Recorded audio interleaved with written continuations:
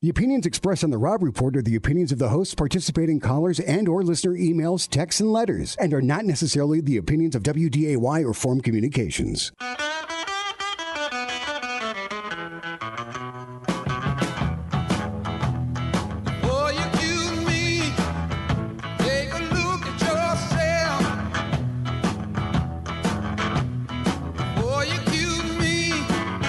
Welcome to your afternoon at Dropport 970 WDY AM 93.1 FM. Were my levels a little off there, Eric, starting up?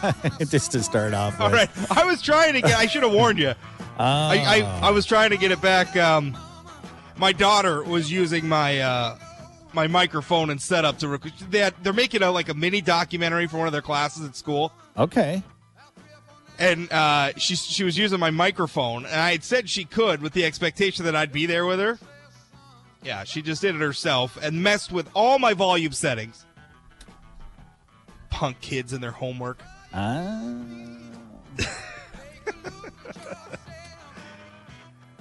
All right. We got a good show coming up. Kevin Kramer out with some new ads. And normally I wouldn't spend a lot of time on Senate ads and stuff like that. I think it's interesting. I mean, the ads themselves are what they are. I think sometimes it's interesting the tone that the candidates choose with their ads. And so now we have both Heidi Heitkamp's out with a couple ads now. She's got a recycled one from 2012 video ad, her and her family. She's got a radio ad that came out this week, sort of touting how she'll work with anyone and she'll reach across the aisle and work with Donald Trump and how often she votes with Donald Trump. Kevin Kramer's out with an ad. That basically is just audio of Heidi Heitkamp endorsing Hillary Clinton. It's really good. We'll get to that later in the program. Also, coming up for guests, we're going to have on Wesley Fricks. You've probably heard of Tiger Swan. He's a government affairs guy for Tiger Swan, who is a private security firm that was brought into North Dakota during the protests against the Dakota Access Pipeline. There is a lingering legal dispute over whether or not, and obviously the security contractor, became the subject of a lot of national attention because there's a lot of conspiracy theories about what they were doing here and that they were infiltrating the protesters and a lot of heavy breathing about that nonsense. But there is a lingering issue about whether or not they were legally allowed to work here. The North Dakota Private Investigation Security Board, they're a licensing board that license, private investigators and security officers. They say Tiger Swan was not licensed to work in North Dakota. A judge has said that the board and the security firm should work it out. They're trying to do that.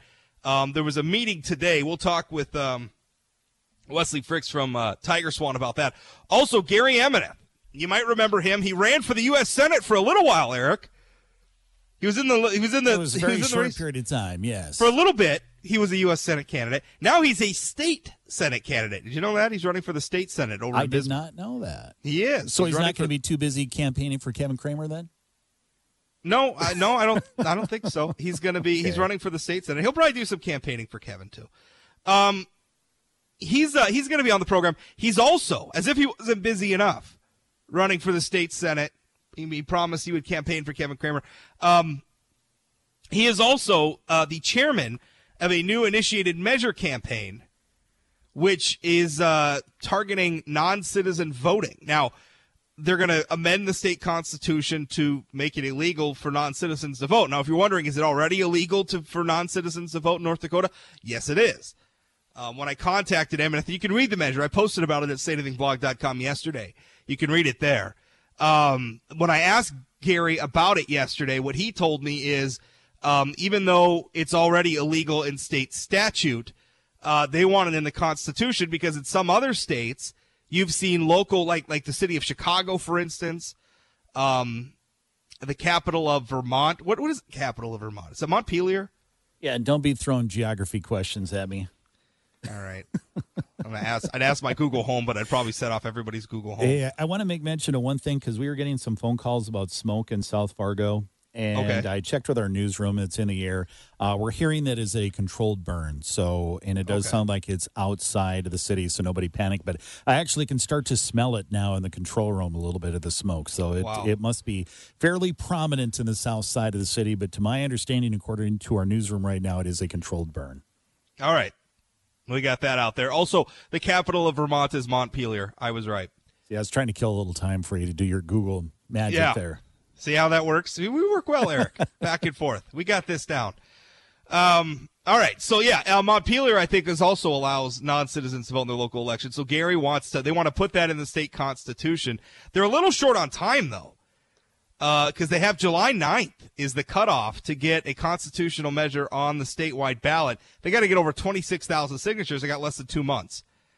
I think that one's probably a long shot, but we'll talk with Gary about that. That's coming up at 1:30. Plus your phone call, 701-293-9000, 888-970-9329. Email talk@wday.com. All right, so have you heard about this little spat between the Engelstad family, or the Engelstad Family Foundation, and the University of North Dakota, Eric? Yes, it was prominently in the news. I can't remember if it was Monday or from Friday, but the president, President Kennedy of University of North Dakota, well, according to him, he's not into any kind of war of words or whatever, but he's in some trouble with the Engelstad family, specifically the daughter of Ralph. Is it the daughter or granddaughter of Ralph Engelstad? I can't remember. I think it's the daughter. I don't really know. That's a good question. I guess I don't know off the top of my head. She's family anyway, and she's the head of the foundation of the foundation, basically, yeah. And so anyway, she there's been a little bit of a war of words. Yeah, she's the daughter of Ralph and Betty Engelstad. There's been a little bit of a war of words between the two, and this is interesting because UND President Mark Kennedy already under fire. You know, when he had that little flirtation with a job down in Florida after getting hired for his gig in Grand Forks not all that long ago, he's already under fire. And so having a feud with his university's biggest donors, probably not a real good time for that. Now, at the center, what's been reported to this point that's at the center of the feud is ongoing negotiations over revenues for a new contract from the Ralph Engelstad Arena. Right? There's a contract. The old contract apparently has expired. They're trying to negotiate a new one. They're at an impasse over how to share revenues, which I understand. Those things happen. What's interesting is I obtained a bunch of emails between Mark Kennedy and other people, and in the emails, a picture. Can you believe this, Eric? There's another food fight over another logo at the University of North Dakota. They're the Fighting Hawks now. Right. And so what's happening is the Ralph Engelstad Arena was going to resurface the basketball court at what's called the Betty. What is it? The Betty Sue Center or something like that? Yeah, I don't it's know. attached to the regular Betty. arena. Yep. So they're going to resurface it. So Mark Kennedy sends an email. The president of the University of North Dakota sends an email over, and he says, basically, we've talked to the coaches, we've talked to the teams that play in the Betty, and they all want the Fighting Hawks to be at center court, right? They want the logo to be at center court, so they send that email over. That happened in let's see, what was the date? March 30th. April 20th, Jody Hodgson, who is the general manager of the Ralph, sends an email back. And he's actually, at this point, responding to Bill Chaves, who's the athletic director at the University of North Dakota. Chaves had followed up on Kennedy's email. And Jody Hodgson emails back, and he says, I don't want to mislead you. It looks like my board of director is continuing to move towards including just North Dakota at center court instead of the Fighting Hawks. And so Kennedy then goes back, and you really got to read all these emails. I wouldn't normally say that reading a bunch of emails between people like this is all that hot reading, but this is kind of interesting. And I got them all up at sayanythingblog.com if you want to check that out. Kennedy fires back, and he goes, today we're at a pivot point. I'm quoting now from his email. Will the Engelstad legacy embrace all those passionate about raising high the banner of UND, or only those bearing a Sioux logo? Will it be a legacy of inclusion or exclusion? The inclusive spirit welcomes those who cheer Let's Go Sioux and those who cheer Let's Go Hawks, some in hockey, but most in every other sport.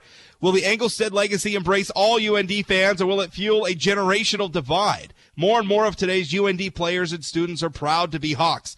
Do today's students not have every right to be as proud of who they are compared to earlier UND students who also harbor the pride engendered during their time at the university? Should the Engelstad legacy turn aside Hawks fans? The coaches of every team that plays in the Betty have made it clear that a Fighting Hawk should be at center court. Anything other than a Hawk on center court at the Betty risks shifting attitudes from one of appreciation to resentment.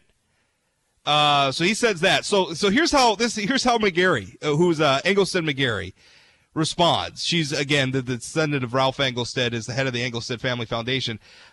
This is how she responds to Mark Kennedy. I mean, he's getting very sore. I mean, he's getting himself worked up there, right, about this logo. Here's how she responds. She goes, the attached document graphically represents the court design that was recently approved and finalized by the UAS Board of Directors to be installed at the Betty Engelstad Sioux Center in May of 2018. The design has been finalized and submitted to the court contractor so that stencils and paint can be ordered to complete the project in compliance with the attached. The court resurfacing and painting project will commence on May 7th. It will be completed by the end of May 2018. So basically blows the president off.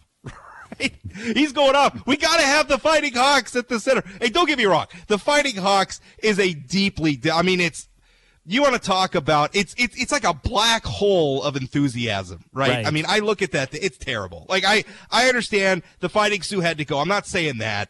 I'm just saying they took something that a lot of people really cared about it and replaced it with something that I think it's almost like you would have to do like empathy exercises or something to care about this thing. Like, you'd have to gear yourself up. This thing, it sucks. It's too terrible. New. There's no way for even a university to fall in love with the new name yet, even if it was the greatest name in the world when you had a different name for 80 years. Yeah. I mean, it's just not, yeah. All right, so fair enough. So basically, she blows him off, just like, he's like, are you gonna divide us? Are you gonna be inclusive? What are you gonna do? And basically, she just said, here's what it looks like. This is what we're doing. And I should say, by the way, the design, you can see the design for what, for what she's proposing at sayanythingblog.com. I have the image from the emails. The Fighting Hawks are there. It's at the ends of the the playing space. I don't know what you call it, under the baskets, basically. It says Fighting Hawks. It's just in the middle it says North Dakota in green, and that's it. And so so we're having a food fight between these two over the center. Like, Fighting Hawks is there. It's just the president wants it in the center, and the Engelstad family apparently does not. Anyway, so then Kennedy fires back, and this is great. He says, he says in part, and I got all these emails up at sayanythingblog.com. He says in part, as the landlord and sole beneficiary of the financial results of the Ralph Engelstad Arena, the university expects that none of the REA's resources, staff, or outside services should have been expended for the drafting of the attached unauthorized proposal, much less in proceeding with its being painted on the floor of the Betty Engelstad Sioux Center. Your communications suggest that criteria other than what is in the best interest of the university, our athletic programs, or our athletes is driving the board's decisions. To the extent that the foundational documents governing the relationship between the University of North Dakota and the REA are being violated, UND continues to reserve our rights. Now, I also question, so where is it at? I mean, did they end up painting this on the floor? I asked UND spokesman Peter Johnson. This is what he said to me this morning. He said, I'm not sure where that is. I'm not sure where that is at. The work may have started, or it may start soon. Chris Engelstad McGarry would like North Dakota at center court. We would like the Fighting Hawk logo as described by President Kennedy in his emails. I may or may not know if the work has started. They know when the work has started. I'm not sure where it is at. I'm not big on the answer. And President Kennedy sure is doing a great job of flamethrowing a relationship that is vital to that school, the Engelstad family. I mean, I don't think they should be held hostage by the Engelstad family, but the letter that he puts out there, that shouldn't be a letter. That should be President Kennedy setting up a meeting with the family or the foundation and going over and talking to them and trying to build a relationship and explaining things. All you're going to do is end up with an angry response or a no response coming back the other way because they don't owe UND anything, and they give UND millions of dollars every year. So the last email in the whole chain, and you can read all the emails I got at sayanythingblog.com, but the last email is basically Kennedy trying to set up, because I guess Gary is coming to Grand Forks, and he's trying to like set up a reception for her or whatever. I don't know what happened with that, but I do know that when McGarry went to Grand Forks, she sat down with the Grand Forks Herald editorial board and started talking about how Kennedy was, basically destroying the relationship between the university and the Engelstad family. Yeah, she basically she went to the press. It was a hostile relationship, and then he released a statement the day after that came out, or the day that it came out, and said, "Oh, I don't know what you're talking about. I don't know. I've been very cordial and everything." And to me, I mean, he's not like, to be clear, he's not like throwing around. He's not name calling or anything in this stuff. And he is always like, he repeatedly thanks them for all the gifts they've given the university over the years. But he is. I mean, this is some sharply worded stuff, where he's talking about how they're dividing everybody all over a logo in the middle of the floor. It just goes to show. I mean, people say, and that was the thing, because McGarry was out, and she was saying, oh, well, this has nothing to do with the Fighting Sioux logo. Except it kind of does, right? Not the Fighting Sioux logo directly, but certainly maybe an unwillingness to fully embrace its replacement. I think they don't want it painted in the middle of the floor. I think you'd almost have to get the words from them, though, saying that. I mean, I don't know what their reasoning was, beyond that. There was an article Tom Miller wrote for the Grand Forks Herald. So she specifically said, we don't want anything but the old Native American logo. If it's not that. Well, no. She didn't say that. No, they weren't saying anything that they want the Fighting Sioux logo. But what they are saying is they don't want the Fighting Hawks logo on the floor. That's what they're saying. They don't want it in the center of the floor. So what other motivation can be that they don't like that logo? What's the other motivation? I don't know. Let's take a break. 701-293-9000, 888-970-9329. Email talk@WDAY.com. What do you think of all this? More logo controversy at the University of North Dakota. We'll be back after this. Don't go away. Talking about this situation at the University of North Dakota, a little food fight. And again, there was just, going into the break, there was a May 10th article written by Tom Miller, published in the Grand Forks Herald. The headline, Chris Engelstad McGarry, damaged relationship not tied to nickname issue. And she said during a nearly 90-minute interview with the Herald editorial board Wednesday, Chris Engelstad McGarry, the daughter of late UND donor Ralph Engelstad and the head of the Engelstad Family Foundation, outlined a damaged relationship with UND President Mark Kennedy. Her current discontent with the school's administration, however, isn't a result of the university's retirement of the Fighting Sioux nickname and logo, she said. I take that to be just a little bit disingenuous. I think it's a little bit disingenuous just because, okay, it's not about the Fighting Sioux logo specifically, but it's about its replacement.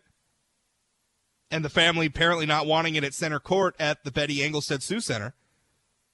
701-293-9000, 888-970-9329. Email talk@WDAY.com. Caller, Scott, you're on. What's up?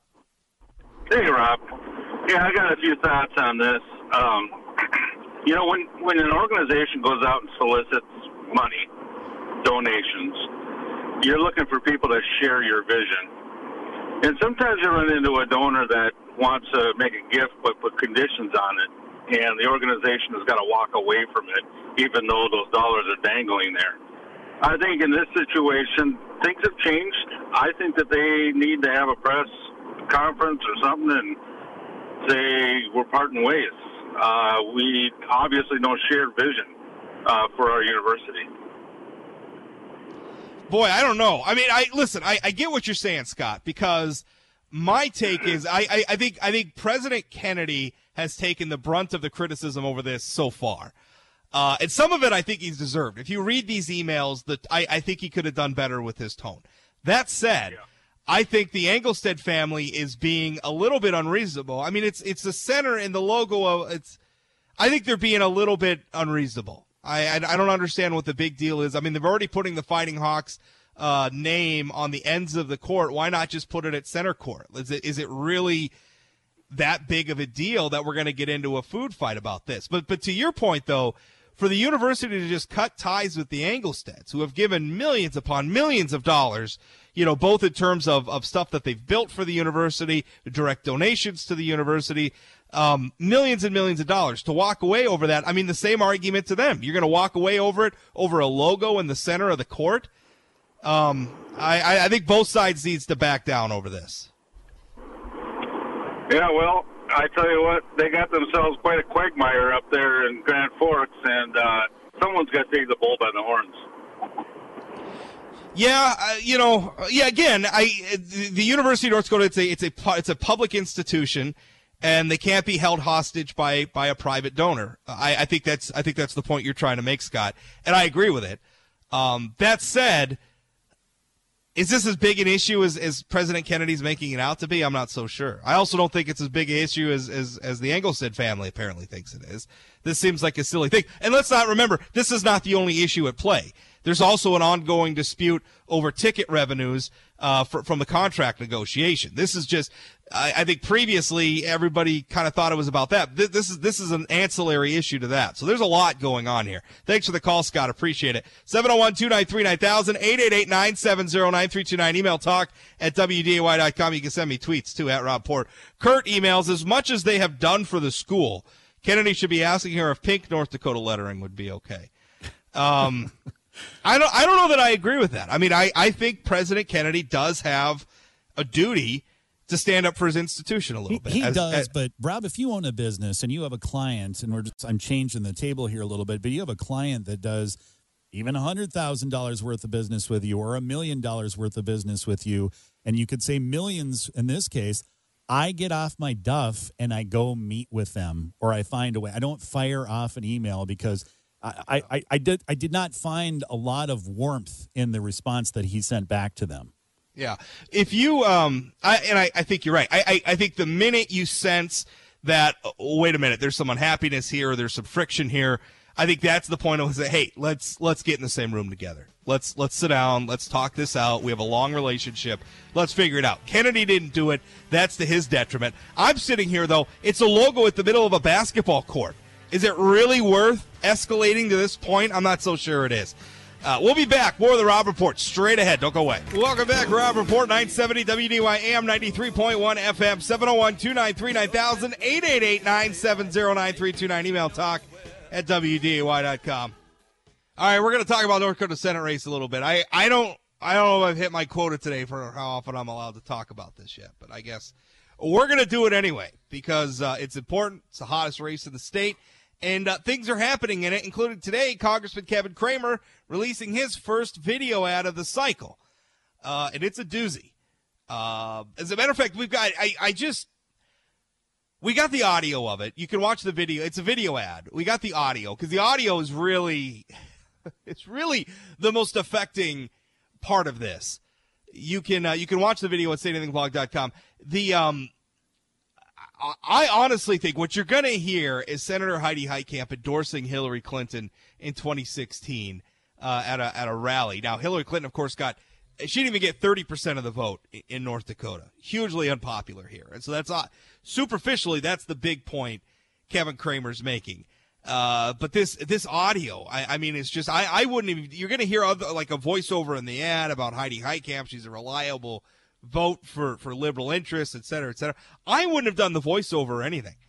I would have just gone with Heitkamp's audio, just play the audio, and then at the end have Cramer do his federally mandated I approve of this message thing. Anyway, play the audio. Play this. We're this supporting Hillary Clinton. Heidi Heitkamp loved Hillary Clinton. Because she is going to be one of the greatest presidents of the United States of America. Hillary lost, but Heidi remains a reliable vote for these liberal ideas. Repealing your tax cut, keeping Obamacare, permitting late-term abortions.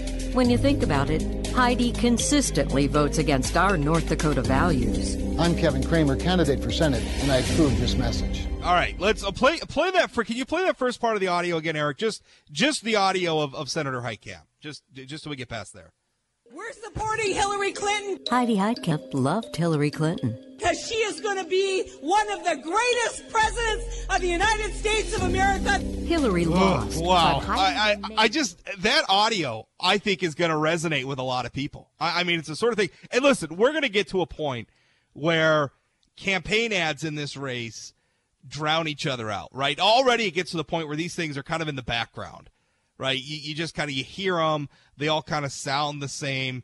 That audio of Senator Heitkamp shouting, I mean, literally getting shouty about her support of Hillary Clinton, I think is going to resonate in a big way. I think it's going to be the sort of ad that's going to make people stop. It's going to make people turn and look.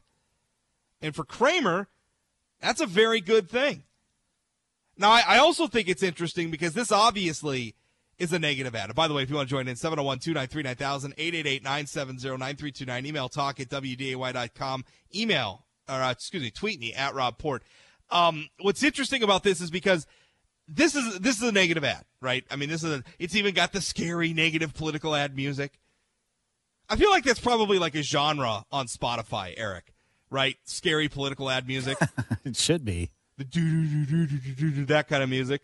That sort of thing. It's a negative ad. I mean, it's a negative ad. So far we have not Hillary Clinton. Goodness, Heidi Heitkamp out with two ads. One ad is basically a recycling of a 2012 campaign ad she did with her family. Very positive one.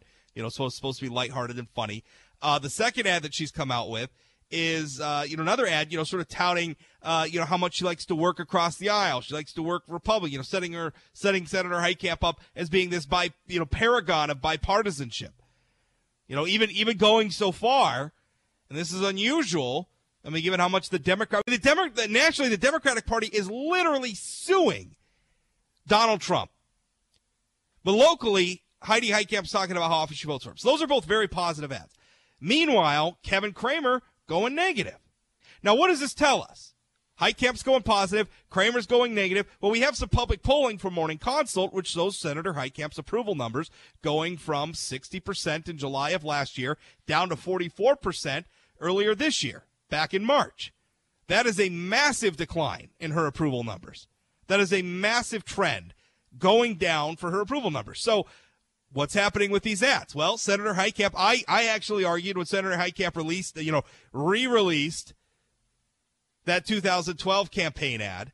When she re-released it, my argument was that was Senator Heitkamp rushing to get something in front of the public, something positive about the senator in front of the public, because she was bleeding, because her polling numbers are falling.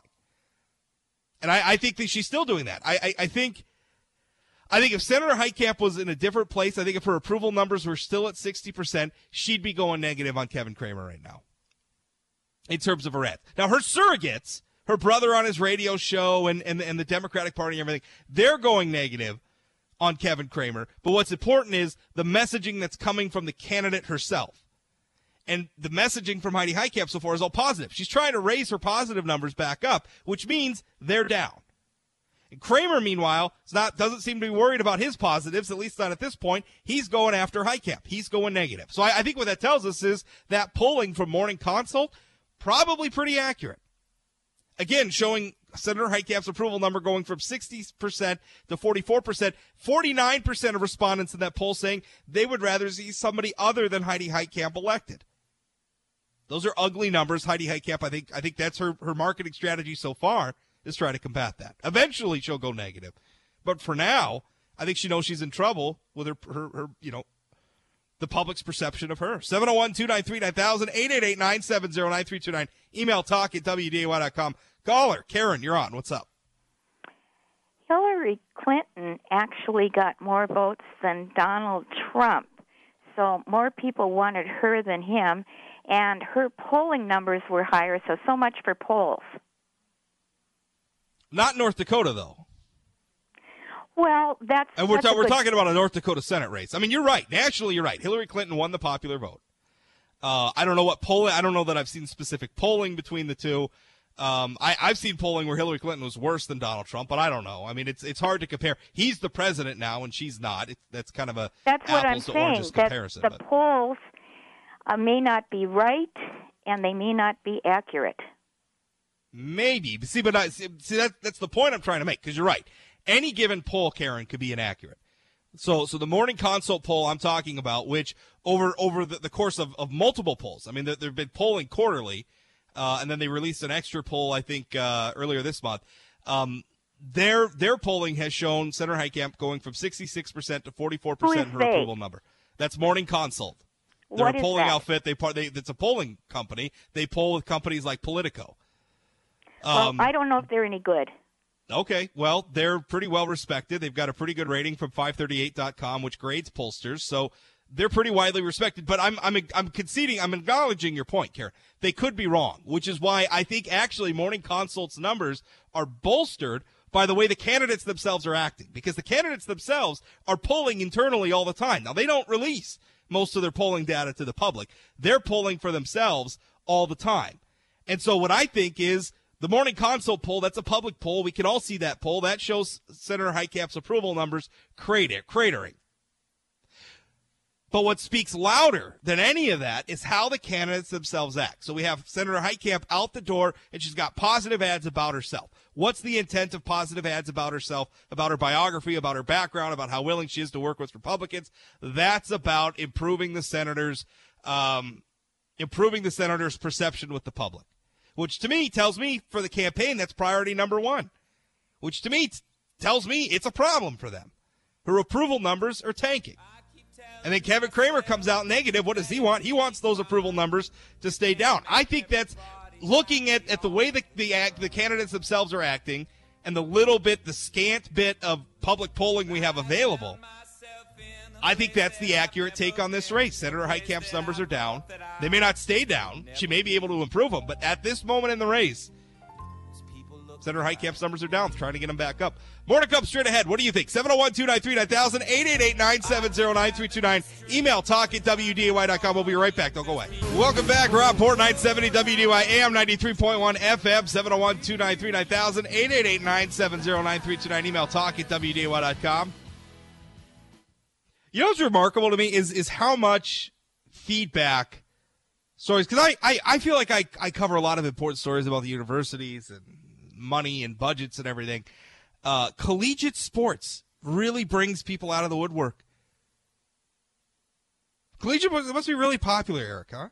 A lot of people watch college sports. Well, you're kind of in a market where it really doesn't have its own national, sports franchise. So, I mean, there's a lot of Twins and Vikings fans, but it's kind of like that small town, around here, whether it's Holly or Lake Park or whatever, fans or people go crazy about their high school team. But for here, college sports seems to be number one, or at least this region, UND with its national championships in hockey and NDSU with its national championships in football. People have invested a lot of time and money. A lot of reactions earlier in the program talking about this spat between the Engelstad family, who obviously Ralph Engelstad Arena, the Betty Engelstad Sioux Center, and numerous other gifts made to the university over the years.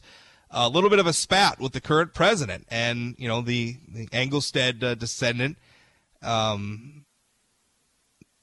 going to the media, basically the head of the current Engelstad Foundation, going to the media talking about it. At least part of the spat over a logo in the middle of a basketball court.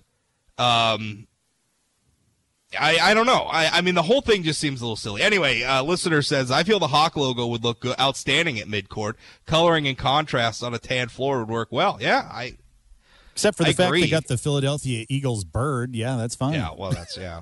I kind of think sometimes it looks like the post office.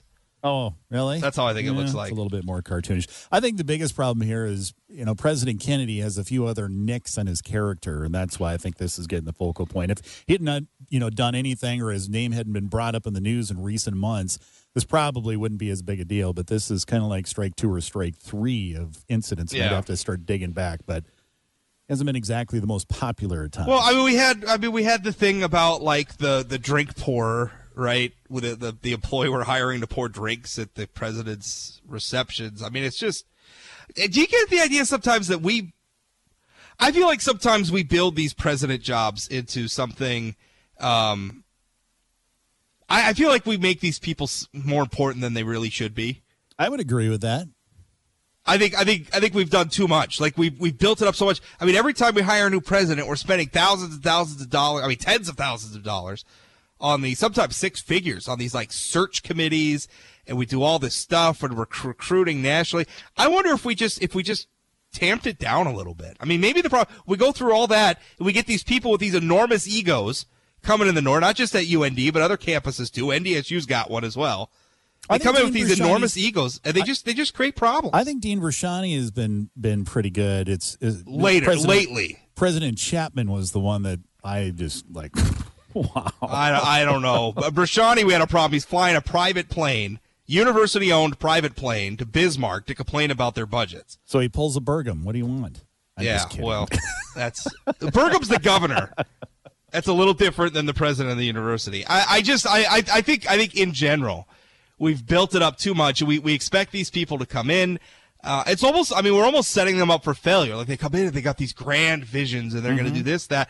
I would like to see it turn to a more utilitarian approach to this, where it's just more like let's maybe look at promoting from within more often. That and slash that salary to about half, and that's still a great paying job. These guys are getting paid $300,000-$400,000 a year, and yet our schools are losing money, and kids have got huge debt. You can't tell me you can't find somebody to run a university for $150,000 that can't feed their family. Right. And it's not that.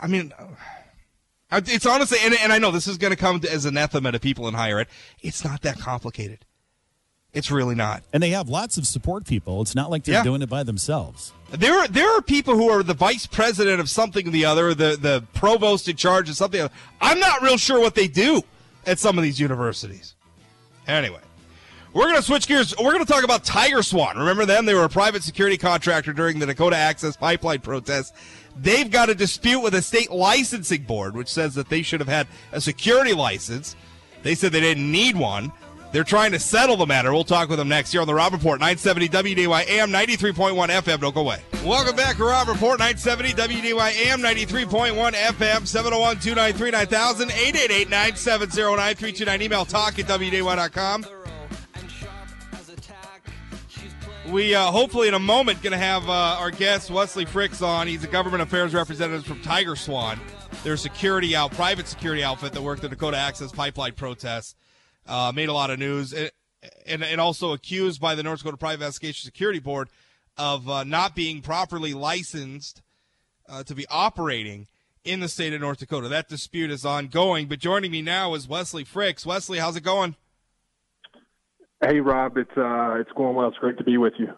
Great to be with you. Now, you're the government affairs for Tiger Swan. I understand you're at a meeting of the North Dakota Private Investigation Security Board today. Give us a background. What is this dispute over? What are they saying you guys did wrong? Well, our role in the Dakota Access Pipeline was we were brought in after the dog incident in August to provide risk management consulting services for this project. And so we came in, we did that. We had some consultants, advisors who assimilated information, produced reports, and provided it to the company, as well as, they were widely shared with law enforcement and other services involved in this kind of interagency effort. And so that was our role. And the board asked us what we were doing. We explained to them. Fast forward to we get a lawsuit in civil court against us saying, they're trying to get an injunction against us, and, we were doing all this stuff. And so that's where we are right now. So I flew up here last night. This was the kind of the most recent board meeting since some earlier court rulings, and just said, hey, we'd love to talk and try to settle this, which is what the judge advised in one of his earlier motions. He was like, you guys need to take a break, take a step back, and try to figure this thing out. So that's what we're up here doing. Well, that's I was going to say, because like you said, this is the Private Investigation Security Board. My understanding is they have filed suit against your organization saying you are not properly licensed. And what are they seeking? What is the goal of their lawsuit? They want you to pay a fine, or what is it they're looking for? Well, at the heart of their case, and the reason it went to district court was they filed an injunction against us. The interesting thing about that is they had filed an injunction against us after we were no longer here, and we were no longer providing any services whatsoever in North Dakota. So the judge recently threw their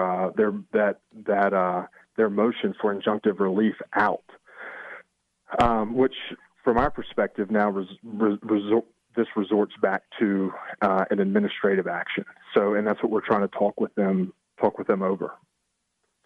So basically, help me understand. Help the audience understand what's going on here, because I think a lot of people are hearing that you're a private security consulting firm.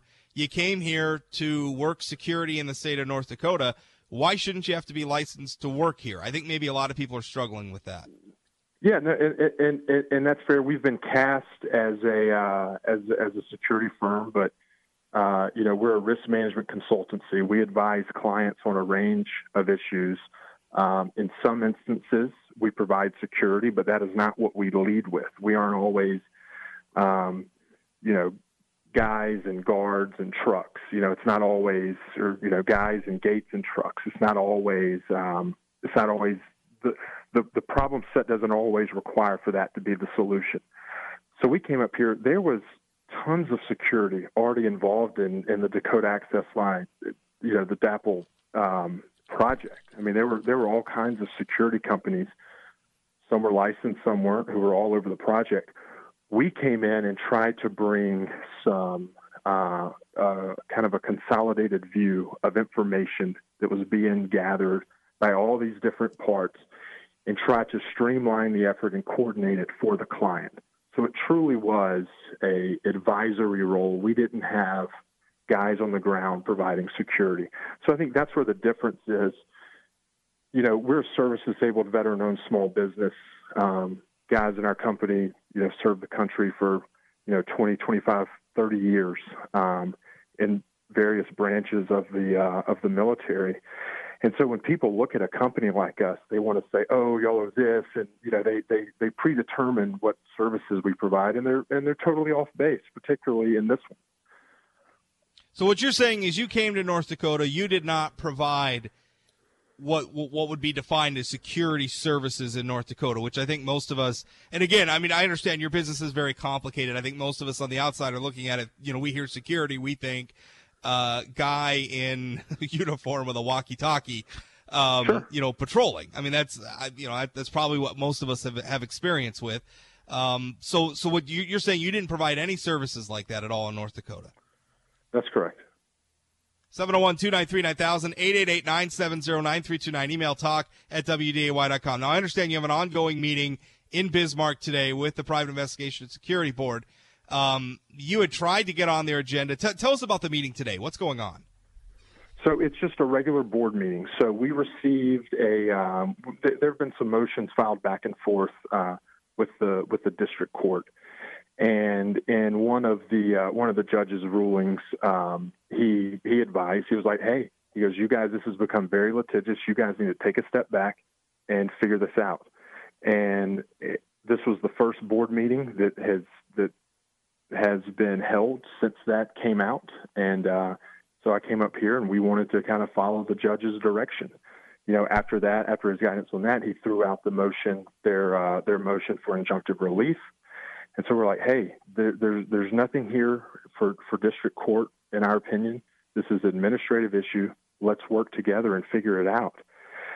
And you're correct. I mean, we asked to be on the agenda. We weren't allowed to be on the agenda. I will say during this meeting, which is still ongoing, they're in executive session right now, they did grant us a few minutes to say our piece, and it was nothing more than we want to work with you all to come to a proper resolution on this. It's interesting what's going on. What exactly? I mean, in order to. What would you have had to done? I mean, what was their expectation of you in terms of a license? Now, at one point, I was a licensed private investigator in North Dakota. That's different than security, but licensed by the same organization. I remember it didn't cost that much money. I mean, so they're going to war with you. They're dragging you into court over what? I mean, what is it? Was it like a $500 permit? I mean, what was their expectation of you?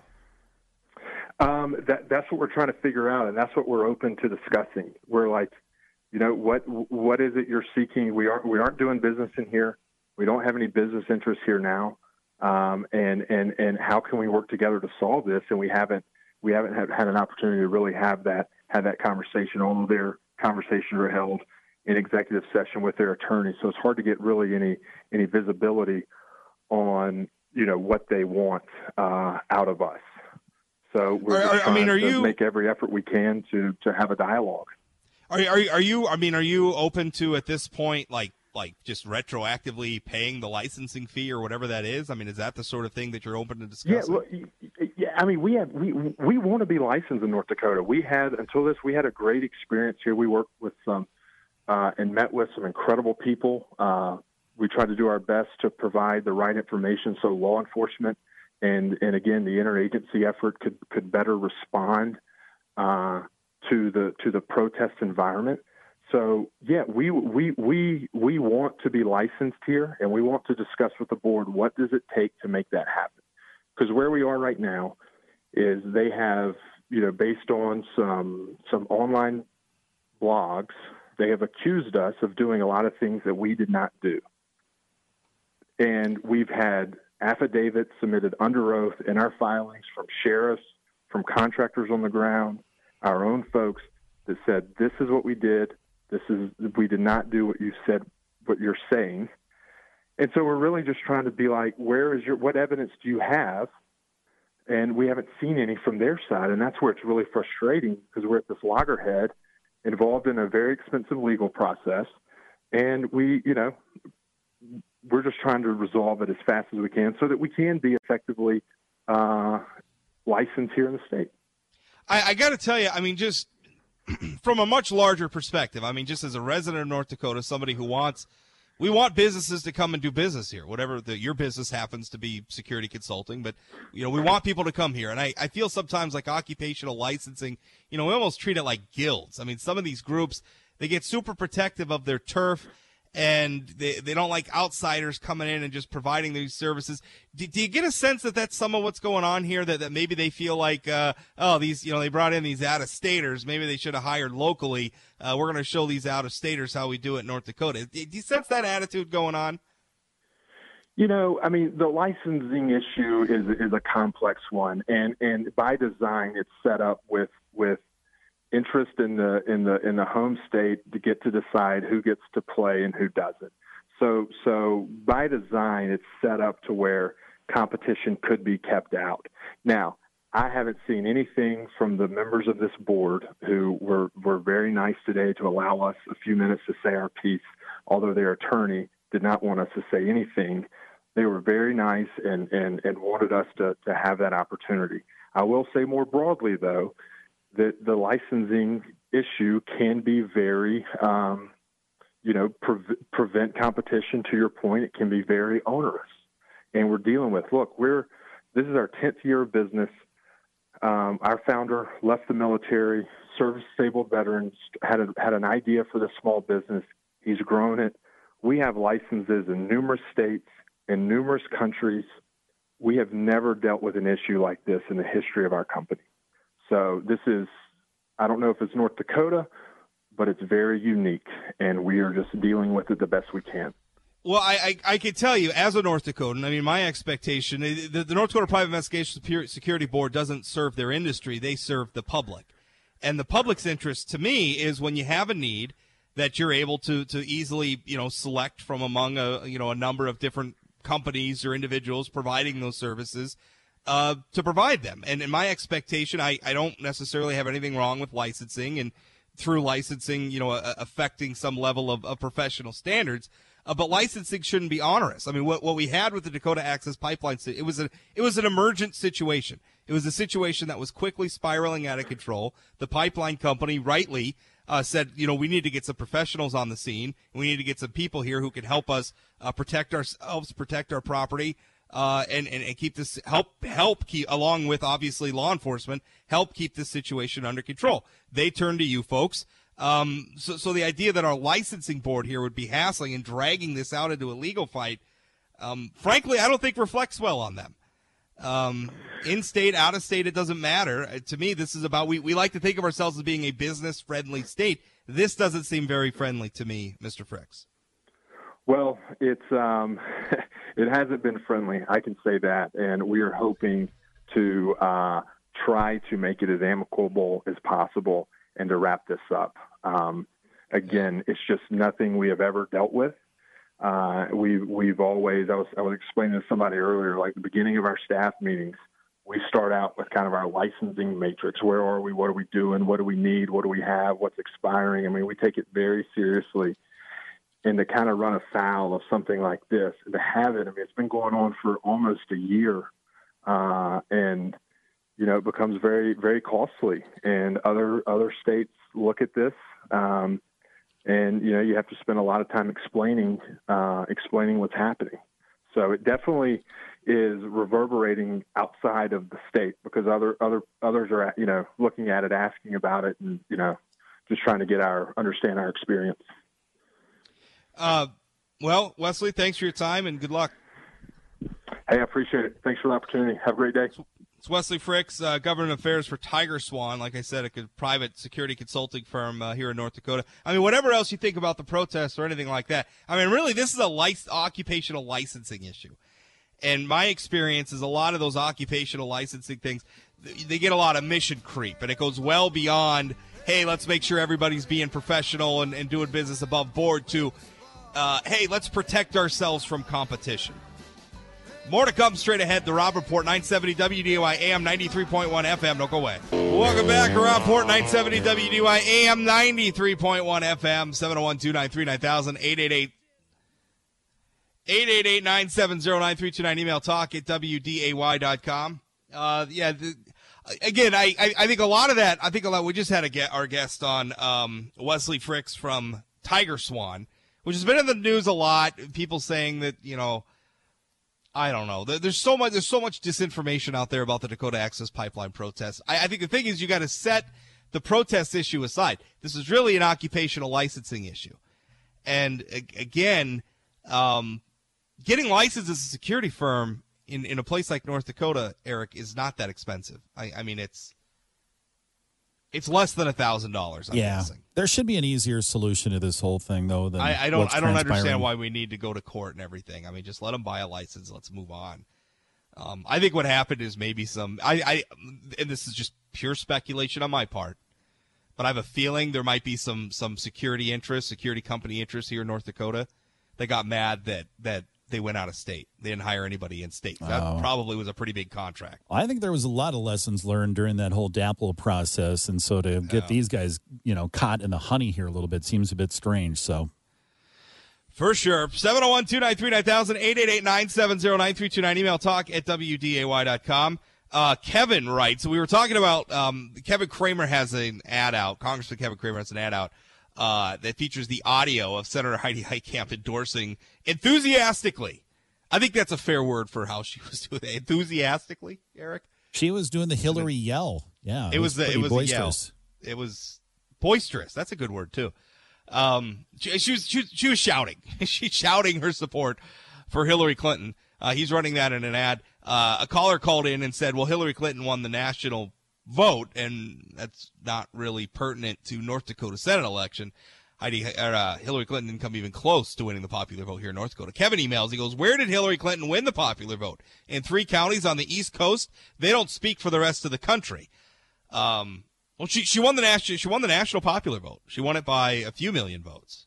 Right? Yeah, a few million votes. Unless you're going to Donald Trump's math, then it's a little suspect. But yeah, the official results were a couple million. Hillary Clinton won the national vote, popular vote.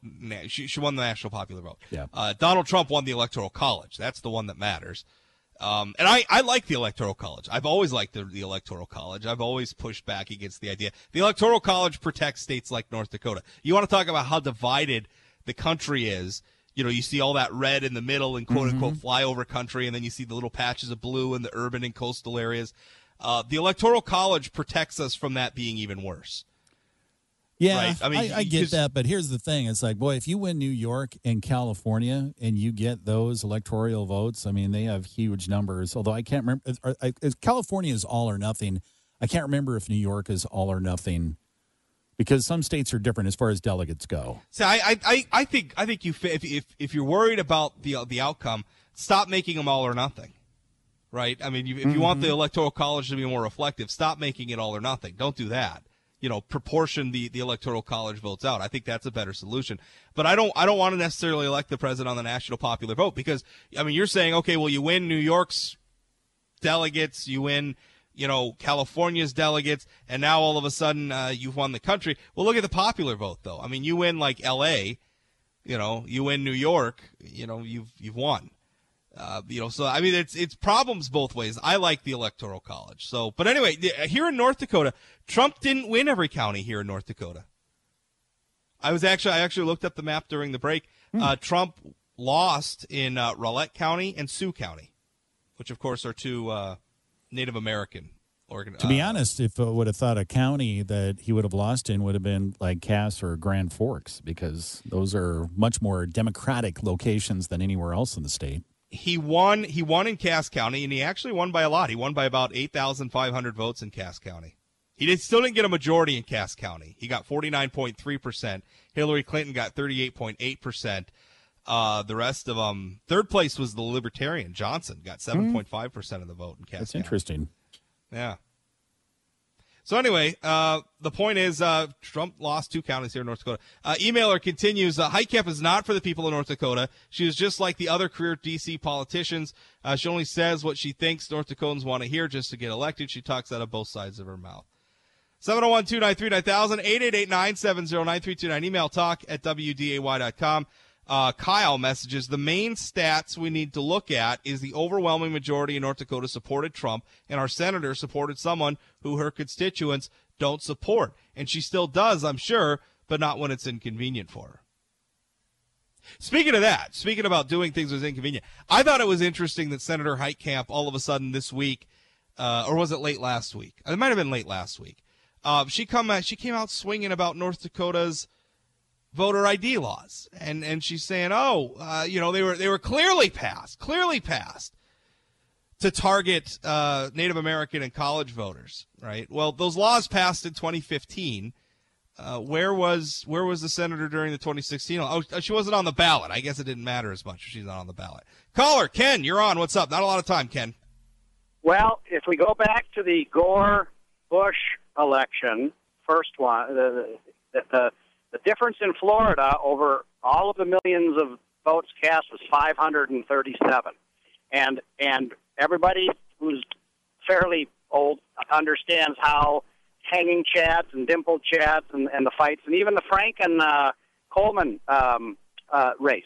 If that was national, if they were starting to root around nationally and look at every state, every county, I mean, that was just Florida. And look at how much of a mess that was. That's what the Electoral College protect. One of the things it does is it makes a bunch of mini races that then all add up to something. Yeah. Well, I think that's a good thing. I think, listen, I don't want, the president's the president of the whole country, and I don't want the president selected on what a few densely populated enclaves think. Geography should matter in this. And so if we get rid of the Electoral College, we're going to be governed even more. I think we're going to see even more polarization between the more rural or quote unquote flyover areas and the urban coastal areas. Ken, thanks for the call. Got to keep moving. 701-293-9000, 888-970-9329. Email talk@wday.com. Speaking of voting, there's a new ballot measure out. Secretary of State issued the press release yesterday. It's about, they want to add in the Constitution that non-citizens can't vote. Do we need this? Chairman of the Measure Committee, Gary Emeneth, joins me next. Don't go away. Welcome back. Rob Port, 970 WDY AM 93.1 FM. 701-293-9000, 888-970-9329. Email talk@wday.com. You can send me tweets, too, at Rob Port. You know what I was tweeting about during the break, Eric? Robbie Cano, don't you know, former New York Yankee, current Mariners, testing positive for I should say, he tested positive for, I guess, a supplement or something like that you could take. It's the sort of thing that you take to cover up PED usage. Nice. So he's joining Jorge Polanco on the sideline, the Twins player that's also out for 80 games. And here's the other interesting thing. Yeah. Is that he is now also ineligible for the postseason. So if the Mariners make it, even if he comes back in time, he's done for postseason. Same thing with Jorge. You know, it's awful. Because he's on Hall of Fame track. I mean, he finishes out his career. He's on the Hall of Fame track. And now this was. Yeah. There's not too many people that have gotten into the Hall of Fame with PED on their record. Yeah. he's out there saying now that he took it. He didn't know, that it's not a performance enhancing drug, and he didn't know that it was banned. I find that a little hard to believe. There's a huge list. This has been covered year after year after year after year. If he doesn't know it, his agent darn well should know it. Well, I mean, at this point, you should be able to go to. I mean, there's millions of dollars on the line. You should be able to go to a doctor and say, "Listen, these are the collectively bargained, guidelines for the sort of things that I can receive." Right. Here's the bad part about it is, and this is probably a bigger topic than you want to get into because I know Gary's hanging on the phone here, but that's right. Part of the problem is some of these Dominican players, and I'm guessing that he may be one of them, but they go back to the Dominican Republic or other countries like that, and they go work with trainers there, and they give them like supplements or different things, and they'll tell them it's a certain thing, but it's not like a U.S. factory that has made this. And sometimes these people will kind of sneak some stuff in because they want to train these superstar athletes and they give them that competitive edge. They kind of sneak in these extra supplements. So I'm not saying that's what happened, but it has happened. I have a feeling we're going to find out Major League Baseball could prove that he was covering something up. I don't know. We'll see. Here, certainly not to talk about PED use in baseball is Gary Emeneth. Gary, how's it going? Good, Rob. But I have to tell you about baseball. I've been a long-time baseball fan, but every day it gets harder to be Major League Baseball fan, so I'm kind of. It's very easy to be enjoying your conversation because I'm kind of with you guys on this issue. How do you have records anymore and people aren't real humans? They put too much in their nutrients and all kinds of bad stuff. So it's tough to be a fan sometimes. I agree. It's disappointing because I liked Robbie Cano. He had a great career with the Yankees. He was doing great with the Mariners and all this. All right, Gary, you're the chairman of a new ballot measure committee about non-citizen voting in North Dakota. I think when most people heard about this, the reaction I've seen from most people is, isn't this already illegal? Why do we need this if it's already illegal for non-citizens to vote in North Dakota? Well, great question, Rob. Here's the reality is our Constitution has some ambiguity, and it is not clear as it relates to being exclusive for U.S. citizens and North Dakota residents.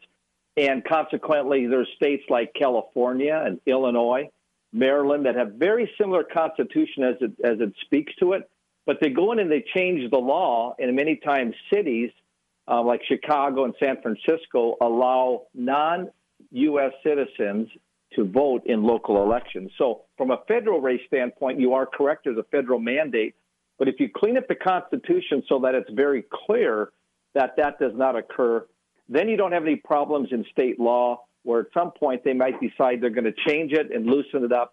So this is really about tightening down our Constitution. You'll see other efforts, I think, across the country moving in this direction. And it's all about reserving the exclusive right to vote in all elections for U.S. citizens. And, of course, in each state, in case of North Dakota, you got to be a North Dakota resident as well. So just so I'm clear, what you're saying is even though current statute makes it illegal, if you're not a citizen of North Dakota or the country, you can't vote in our elections. What you're saying, though, is that the constitutional language doesn't make this clear, so you want to put this in the state constitution so at some point somebody couldn't change state law and suddenly make it legal for non-citizens to vote. Absolutely correct, Rob. And the fact is, our Constitution says every citizen of the United States who's attained the age of 18 and who's a North Dakota resident shall be a qualified elector. But it doesn't make it exclusive. So we've added a section that basically, rather than saying every citizen, it says only a citizen of the United States. And then we've added a Section 3 that only a qualified elector may vote in any general, special, primary, federal, statewide, state legislative district, county, township, city, or school district offices. Because what you're seeing on the far left across the country, there's a move to allow undocumented workers to vote. And it's occurring in cities that are typically sanctuary cities that are opening up, allowing people that aren't citizens to vote in local elections. And so we've added in Section 3 all of these local races that could occur as well, including even a township race that would keep a person that's not a citizen voting in those local races, because the ambiguity in our North Dakota Constitution doesn't make it exclusive. So that's the problem. So we've cleared it up so that we can identify what a qualified elector is, and then we've identified when they can vote. So that's really the purpose of it, is to clean it up, to protect it, because it's coming across this country. So in North Dakota, we're going to be on the forefront of this and get our Constitution straightened around. 701-293-9000, 888-970-9329. Email talk@wday.com. Tweet me at Rob Port. You put yourself on a short timeline for this. It's a constitutional amendment. You got to get north of 26,000 signatures to get this thing on the ballot. Deadline for those signatures being turned in is July 9, and it's probably going to be at least another week or so before the Secretary of State even approves your petition for circulation. How are you going to get that many signatures by the deadline? Well, we've been working on getting our organization in place prior to filing this, because Rob, we went through 3 or 4 versions of this before we ended up with what we finally did, because there were things that other people around the committee wanted to clean up, and it continued to expand to the point that, we're going beyond the scope of what we want to do. It's really North Dakota, U.S. citizens and North Dakotans vote only in an election. So we had some language, so we cleaned it, scaled it way back, so it's very simple, very clear. We think we'll be able to get the signatures. We have another week or so till we get back from the Secretary of State and Attorney General. But we've been working on a plan to reach out across the state and get it done. We got about 5 weeks. Our goal is 34,000 signatures, because, there's always got to have some room for mishaps, because you got volunteers out there running around the state getting signatures, and they make mistakes. And so we're confident we're going to get it done, but it's not going to be without a lot of work and a lot of volunteers and a lot of North Dakotans. We had 38 people sign on, and if we'd have spent any time at all, we'd had hundreds of people. But obviously, we didn't need that many. We only needed 25 sponsors, and so we'll be ready to hit the ground as soon as we get the thumbs up. Now, how are you gonna where did this come from? I mean, where did this idea come from? You kept saying we. Tell us a little bit about the genesis of this idea. Well, first of all, I would say that I'm probably one of the primary people behind it, because this started. I've been following what's going on with immigration and some of the things going on around our country that you kind of worry about, whether it's border security, all those kind of things are part of it. And out of that, you begin to read articles. And out of the articles, I started seeing that other people are voting that have not are citizens around the country. It's a particular election. So I called around a few people. We have some legislators on the list, and we've asked them to come on board. We talked about it, and most people's initial reaction was, duh. I mean, of course you got to be a citizen. And so as we talked through it, they began to see that there was a merit for this. So we have a half a dozen legislators that signed on. We could have gotten a lot more, but we didn't want too many legislators. And we just got a lot of people from, all parts of the state that as we began to talk about it, I took point on it. And, when I say we, it's, there's 38 people that signed on to this petition. We could have had a lot more, but when you print out a petition for people to sign, every name's on the cover of that petition. So we could have put a full page of names, but we didn't want a who's who and too big of a list, so we scaled it back. All right. Well, Gary, I appreciate your time. And if people want to read the full petition, I posted it up at sayanythingblog.com. It's really pretty simple. Like Gary said, it's just a couple changes to the Constitution. It's hard to argue with the changes. I mean, it's already state law that non-citizens can't vote. But I don't know what the argument is for allowing them to vote. So I don't know. It should be interesting. I think the big question is whether or not you're going to be able to get those signatures. I think that's going to be a heavy lift. That's the first battle. That's the first battle, yeah. Rob. We got to get all those done. So we are getting a website up. The name of this group is North Dakotans for Citizen Voting. We'll have our website up for volunteers that want to come on and help circulate petitions. We're going to be working hard to get this done. And then, of course, in the fall, once we get the signatures and get on the ballot, then we're going to have a campaign to make sure it passes. So any questions, they'll be able to visit our website, and we'll follow up from there. Stay in touch. All right, Gary, thanks for your time. Appreciate it. This is the Rob Report, 970 WDY AM, 93.1 FM. We'll wrap up after this. Don't go away. Welcome back. Rob Report, 970 WDY AM, 93.1 FM. Happy to be with you. Wrapping the show up. Jay Thomas Show straight ahead. You want to stay tuned for that. Coming up tomorrow, we should have Congressman Kevin Cramer on the program. I'm working on some other guests. I probably shouldn't announce them yet because I don't have a booked yet. We'll build up people's expectations, and then I won't follow through. It's not Heidi, is it? No. Although I did ask again on Monday, as I do every week, with no response. I digress. You digress. Yeah, well. Let me ask you a quick question since we got 2 minutes and you're just rambling anyway. So let's get back to the hey, Ped hold on. I had an agenda for that 2 minutes, but fine, Eric, go ahead. Interject. Just real quick, getting back to our Ped conversation. So do you feel that anybody that has been found guilty of taking Peds deserves to go into the Hall of Fame? And I'll tell you, actually, one of my I shouldn't say all time, but one of the guys I really loved, and I think Sammy Sosa and Mark McGwire saved baseball back in 1989 with that home run chase. That's well documented. I really liked Mark McGwire, but after that whole Ped thing, I have no problem with him not getting into the Hall of Fame, even though he's got a zillion home runs. He may never make it. I struggle with it because it's first of all, because there's two aspects of it. Part of it is the character of the person being introduced. And I struggle with that because it really should be about performance on the field. Pete Rose is a jerk, right? Pete Rose is a jerk and a liar. But he also was one of the greatest hitters ever to play the game. And I'm not so sure that he doesn't deserve to be in the Hall of Fame. I mean, if we're going to start if character is an issue, Babe Ruth was a womanizer. Ty Cobb killed a guy. Those guys are in the Hall of Fame. But their acts didn't affect their stats. With Peds, you could argue. Well, right. Okay, so that's the thing. The problem is with the Peds things, a lot of the guys lied about it, right? Like Alex Rodriguez, right? Admitted to it, but also lied to it for a long time. About it for a long Roger time. Clemens. Ryan Braun lied about it for a long time. So I don't know. Some of this stuff, I don't. That, to me, makes me not like the guy, but to me, that's not disqualifying. The problem is, did they have a competitive advantage because they were taking something that other players couldn't, right? I mean, could other players have done what Sammy Sosa and Mark McGwire did? Listen, there's no question that Sammy Sosa and Mark McGwire, hugely talented baseball players, hugely talented. Who knows what they could have done without the PEDs? But here's the argument, though. Here's the argument before this became a huge scandal and a black mark on baseball. There were Peds in the locker room, and it sounds like teams knew about it. And it's like, hey, if all of a sudden Sammy Sosa is going to add 40 pounds of muscle and jack home runs, and it's not illegal yet. I mean, there was a period of time where they were taking Peds where it was not illegal yet.